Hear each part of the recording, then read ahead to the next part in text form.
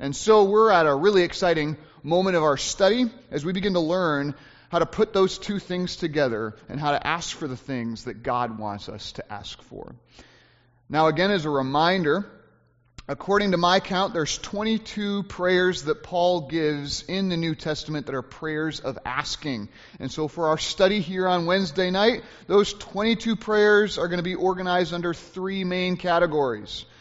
Those categories are how to pray for those that are outside of Christ, then how to pray for those who are in doubt, and then how to pray for those in Christ. And we're going to journey through those three categories together. The last time we were together, we looked at that first category of how to pray for those who are clearly outside of Jesus Christ. And what we saw, interestingly enough, is that there's only one prayer offered up by Paul towards those who are unsaved in the pages of the New Testament. And that singular prayer is focused exclusively on their salvation.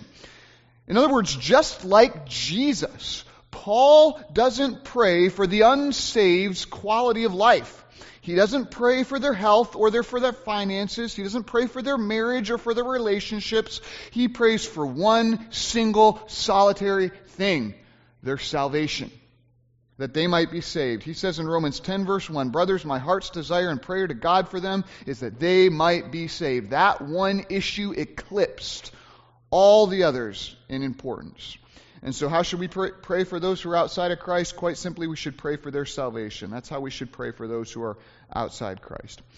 But tonight, let's consider how should we pray for those who are in doubt. In other words, how should we pray for those who might say they believe in Jesus, but for one reason or another, their life isn't really matching up? How do we pray for those people who may have exhibited at one time some evidence of salvation, but now it's really up in the air? How do we pray for those people that make us wonder, are they saved and just backslidden, or are they not even saved at all? How do we pray for the people in the middle? How do we pray for those in doubt? Well, Paul addresses that in his letters, and he shows us that we ought to pray for them in three ways. We'll look at the first way tonight. How do we pray for those in doubt? We pray first for their restoration. Pray for restoration. This comes from 2 Corinthians chapter 13, verses 7 through 9. So if you have a Bible, and I hope you do, please turn there tonight. 2 Corinthians chapter 13, verses 7 through 9. And here, Paul writes these words. 2 Corinthians 13, 7 through 9. "But we pray to God that you may not do wrong. Not that we appear to have met the test, but that you may do what is right, though we may seem to have failed. For we cannot do anything against the truth, but only for the truth. For we are glad when we are weak and you are strong. Your restoration is what we pray for." So this is Paul praying for those in doubt, for their restoration. But before we dive in and look at the passage, let's ask God to help us understand His Word tonight. Let's pray. Father, we thank you so much for the passage that is set before us tonight. We thank you, Father, that your Word truly speaks to all the issues of life. And it even teaches us how to pray and how to pray for specific people. And Father, though we know in your mind and in your judgments there are only two types of people. There are those who are saved and those who are lost. Yet in our minds, who do not know all things or people's hearts, we often are in doubt where people's spiritual states are.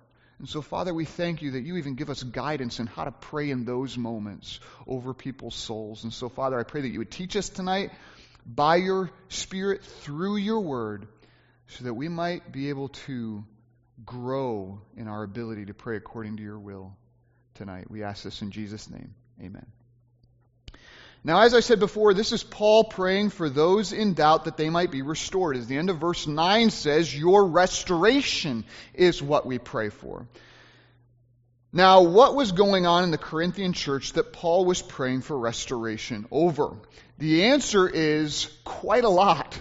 I don't have time to go into it all, but if you look back just a few verses into chapter 12, verses 20 through 21, you'll see most of it listed there in a summary fashion. So at the end of verse 20 in chapter 12, Paul mentions quarreling, jealousy, anger, hostility, slander, gossip, conceit, and disorder. And then at the end of verse 21, he talks about the impurity, sexual immorality, and sensuality that they have practiced. So to put it lightly, the Corinthian church had a lot of issues they had to work on. And so Paul wrote to them, not just once, not just twice, but 4 times. 2 of those letters are recorded in Scripture. The very first time Paul wrote to the Corinthian church is referenced in 1 Corinthians 5:9 when he told the Corinthians how he had written to them previously, quote, not to associate with sexually immoral people, unquote. Well, evidently, that very first letter didn't go over very well to the sexually promiscuous landscape of Corinth, because 1 Corinthians 1 verse 11 says that Chloe's people came to report to Paul that the whole Corinthian church was now in an uproar over his first letter, quarreling over what Paul wrote and who they should now listen to as a spiritual authority. So Paul writes the letter of 1 Corinthians to them to clarify the doctrine of his previous letter and to deal with the new issues that had sprung up. Well, evidently the message of 1 Corinthians didn't even go over very well, because 2 Corinthians chapter 2 verses 3 through 4 tells us that Paul had to write another letter, a third letter more severe than the previous, a third letter that Paul says was written out of great distress and anguish of heart and with many tears. Evidently the Corinthians' sins had hardened them towards God, and you could say that their spiritual state was greatly in doubt. And it took a harsh message from Paul to wake them up. But praise God, a majority of the believers did repent and do exactly what Paul told them to do. Paul rejoiced over this fact in chapter 2 and chapter 7 of this letter. However, there was still a rebellious minority in Corinth who continued to reject Paul's authority and even question his apostleship. As verse 3 of this chapter 13, says, there were still some who sought proof that Christ was speaking in him. And so Paul writes this final letter of 2 Corinthians to encourage towards full repentance those whose spiritual state was in doubt, as well as to address his detractors. And we'll see both of those issues show up in this final prayer for restoration. So that's kind of the context behind what we're going to look at. Paul says in verse 7, he says, but we pray to God that you may not do wrong. Do wrong in what sense, you have to ask yourself? Well, as you see at the end of chapter 12, verse 21, do wrong in terms of not repenting. As Paul says just a few verses back in verse 5 of this chapter, this is how you see whether you are in the faith or not. This is how you test yourself spiritually to determine whether Christ is in you or not. It is the presence or absence of repentance in your life. See, the proof of salvation, listen to this, the proof of salvation is not perfection. It is repentance. It is repentance. Ezekiel 3:18 through 21 is a wonderful passage I wish I could teach on tonight that makes this point crystal clear. The difference between a wicked man and a righteous man is not whether they sin or not. No, they both sin alike. As Ecclesiastes 7:20 says, surely there is not a righteous man on earth who does good and never sins. The difference then between a wicked man and a man who has been made righteous is not perfection, it is repentance. A man who has been made righteous through faith in Christ Jesus will repent. He will take warning from God's word and turn. It is the fool who goes on and suffers for it, as Proverbs 27:12 says. So do you want to know whether you are in the faith? Do you want to know whether Jesus Christ is in you or not? Then ask yourself these types of questions. Does God's word make any difference in my life? When God confronts my sin, do I sorrow and repent? Do I turn from my sin back to Him and to His ways? Or do I continue on in spite of God's word and suffer for it? These are questions that you ask those whose spiritual state is in doubt. You don't just assume that people are saved. And that's what we do a lot in churches today. They said a prayer sometime. My kid used to be so sweet and obedient. Now he's living like this. Well, he must be saved. No, you do not assume that someone is saved. You call people to repentance and to examine their hearts. As Paul says here, do you do what is right or do you do what is wrong? Paul prays here for those in doubt that they may not do wrong, but that they would hear Christ speaking through them and repent. And look at the degree by which Paul yearns for their repentance.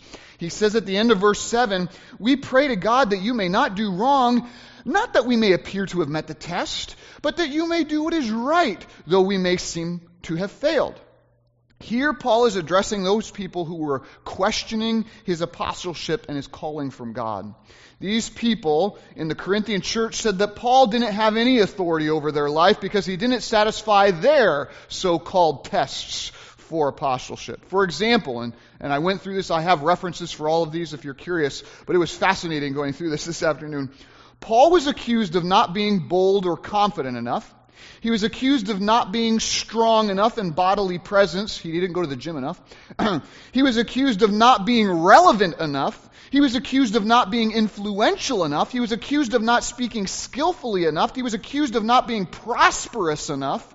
He was accused of not being loving enough. He was accused of not having a good enough genealogy. He was accused of not having enough visions. And then he was accused of not performing enough miracles. These were the accusations that were leveled at the Apostle Paul. Even Paul had detractors that he could never satisfy. But you know what Paul says here in verse 7? He says, I don't care about any of that. Look what he says. He says, we pray to God that you may not do wrong, not that we may appear to have met the test, but that you may do what is right, though we may seem to have failed. In other words, we want you, Corinthians, to do what is right, not so that it makes us look good and confirms our apostleship. No, we want you to do what is right because it is right. Even if it means we don't look like apostles, so be it. If we have to look like weaklings and failures in order to bring about your repentance, that is okay, because your repentance means restoration to God. Did you get that? This was convicting, powerfully convicting when I came across this. In the mind of Paul, repentance is more important than reputation. Repentance is more important than reputation. This is so convicting because so often we are the exact opposite of Paul. So often we hold back from repentance for the sake of our reputation. We hold back from repentance either for ourselves. I don't want to repent. People will know what I'm like. And it's not pretty. Or we hold back from repentance in terms of calling others to repentance for the sake of our reputation. I don't want to confront them about their sin. What will they think of me? Paul was the complete opposite of where we often are, and he exhibits here a Christ-like selflessness. He didn't care if his name was dragged through the mud as long as what he did produced repentance in his audience. As Paul said in 1 Corinthians 4 verse 13, we have become and are still like the scum of the world, the refuse of all things. Why? Verse 12 of 2 Corinthians 4, so that as death is at work in us, life might be at work in you. All that mattered in Paul's mind was their repentance. You say, well, why would Paul value repentance so much over reputation? The answer is because Jesus taught in Luke 13:3 that unless you repent, you will all likewise what? Perish. And that's not a one-time repentance. Jesus, when he came preached, repent and believe the gospel, for the kingdom of God is at hand. Keep on repenting. Keep on believing. The path of life is a path of repenting and believing the gospel continually. And so, Paul, in his mind, it was crystal clear. Without a demonstration of ongoing repentance, I don't care whether you call yourself a believer or not. There's no evidence there. That's why in Paul's mind, repentance is the most important issue. And there are some churches that actually teach that repentance shouldn't be taught. Wow. How does that accord with Paul's teaching? Repentance is the most important issue. It is a matter of life and death. Remember that the next time that you are considering whether you should lovingly communicate God's truth to someone whose spiritual state is in doubt, and you're wrestling with your reputation. Remember, repentance is a matter of life and death. Repentance is more important than reputation. And Paul was reminding his audience of this. He's telling them here, I don't care what people say about me. All I care about is that you would listen to God's word, that you would repent, and that you would do what is right. Because he says in verse 8, for we cannot do anything against the truth, but only for the truth. And Paul meant that literally, by the way. In other words, Paul couldn't wield, you could say, stern apostolic power just to prove his apostleship to people that doubted it. No, that divine power, Paul says, existed only for the truth. As 2 Corinthians 10 verse 8 says, the Lord gave Paul his authority for building you up, not for destroying you. Paul was not able to use his apostolic power to carry out a personal vendetta and tear down his opponents. He was going to use his apostolic power to advance the cause of truth and to steer his listeners towards repentance. And if his listeners were already repentant, as he prayed that they would be, then there's no reason for him to display stern apostolic power, is there? He could withhold it. And if that made him look weak to some people, so be it. As he says in verse 9, for we are glad when we are weak, and you are strong. In other words, Paul is saying, I like it when we don't have to throw our authority around as apostles. I like it when we can be kind and gentle, even if we're accused as weak by other people, because that means you are walking in the truth. You're strong. We're glad when we are weak and you are strong. We'd rather be called weaklings than see you walking in spiritual strength than to be admired as spiritual giants to your own spiritual neglect and harm. And so if our weakness leads to your strength, Paul says, then I'm glad. We're glad when we are weak and you are strong. Why? End of verse 9. Because, here it is, because your restoration is what we pray for. That word restoration communicates the idea of strengthening something that was broken by putting it back in its proper place. It was a word that was used in ancient culture for setting a bone or for putting a dislocated joint back into place. And that's a very helpful illustration when I was considering it, and one I can relate to rather well. You see, when I was around 6 or so, a young man pulled my left shoulder out of its socket while I was at a church one Wednesday night. I don't remember exactly what was going on. He was a bully. He was trying to force me to go somewhere, and I refused, even though I was way shorter than him and I should have been smarter. He grabbed my arm and pulled. I pulled back and still refused to go over him, and then he gave a hard yank with all of his strength, and oh my word, it hurt so bad. See, during those moments when my shoulder was not in its proper place, when it wasn't where it was supposed to be, even the slightest movement caused excruciating pain. So it is when we are living in unrepentant sin and hypocrisy, when we aren't living in line with what we profess. Even the everyday moments are painful and miserable to us. We aren't where we should be spiritually, and as a result, everything is misery until we are restored into repentance. You know, my dad eventually came, and as a nurse, he had the ability to pop my shoulder back into place. But he warned me before he did it that what he was about to do was going to hurt. He actually, if I remember it correctly, he said, "You're probably going to hate me right after doing this." I told him I didn't want him to do this to me. But he told me that until he popped it in, I would be in pain every moment I tried to move. You know what my dad did? He hurt me. He popped my shoulder back into place. He hurt me, but why? So that my shoulder might be restored. It's exactly what Paul did to the Corinthians because he loved them. He loved them enough to cause them pain, to get things back to where they're supposed to be. Brothers and sisters, guess what our job is to be towards those whose spiritual state is in doubt?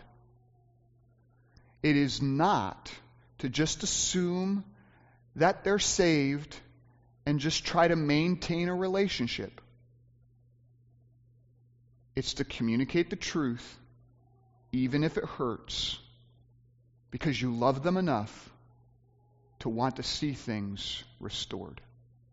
And that's what Paul did to the Corinthian church. They were out of place. They were separated from God. They were living in sin, so that every moment of their life when they came together was marked continually by pain. And you can study 1st and 2nd Corinthians to see that over and over and over again. When they came together, it was for the worse, not for the better. Their spiritual state was in grave doubt. And so what did Paul do? He could have just said, well, I've had enough of this. Let them live in misery. Maybe they'll squeak by and make it into heaven. I don't really care anymore.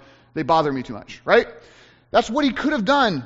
But he didn't. He loved them so much that he did something extremely painful both for himself and for them. He says this explicitly in 2 Corinthians chapter 2, verses 2 through 5. He lovingly but firmly confronted their sins through the word of God. He caused them pain so that they might be restored and made whole, so that they might be brought back into their proper place, into a right relationship with God and experience spiritual wholeness once again. He loved them enough to hurt them for repentance. Your restoration is what we pray for. See, there's something more important than your reputation in the minds of those you love. It's the repentance of those you love. Remember that. The only reason why you have a relationship with them is so that it might bring repentance. Your restoration is what we pray for. Redemptive relationships. So that's the first way that we should pray for those whose spiritual state is in doubt.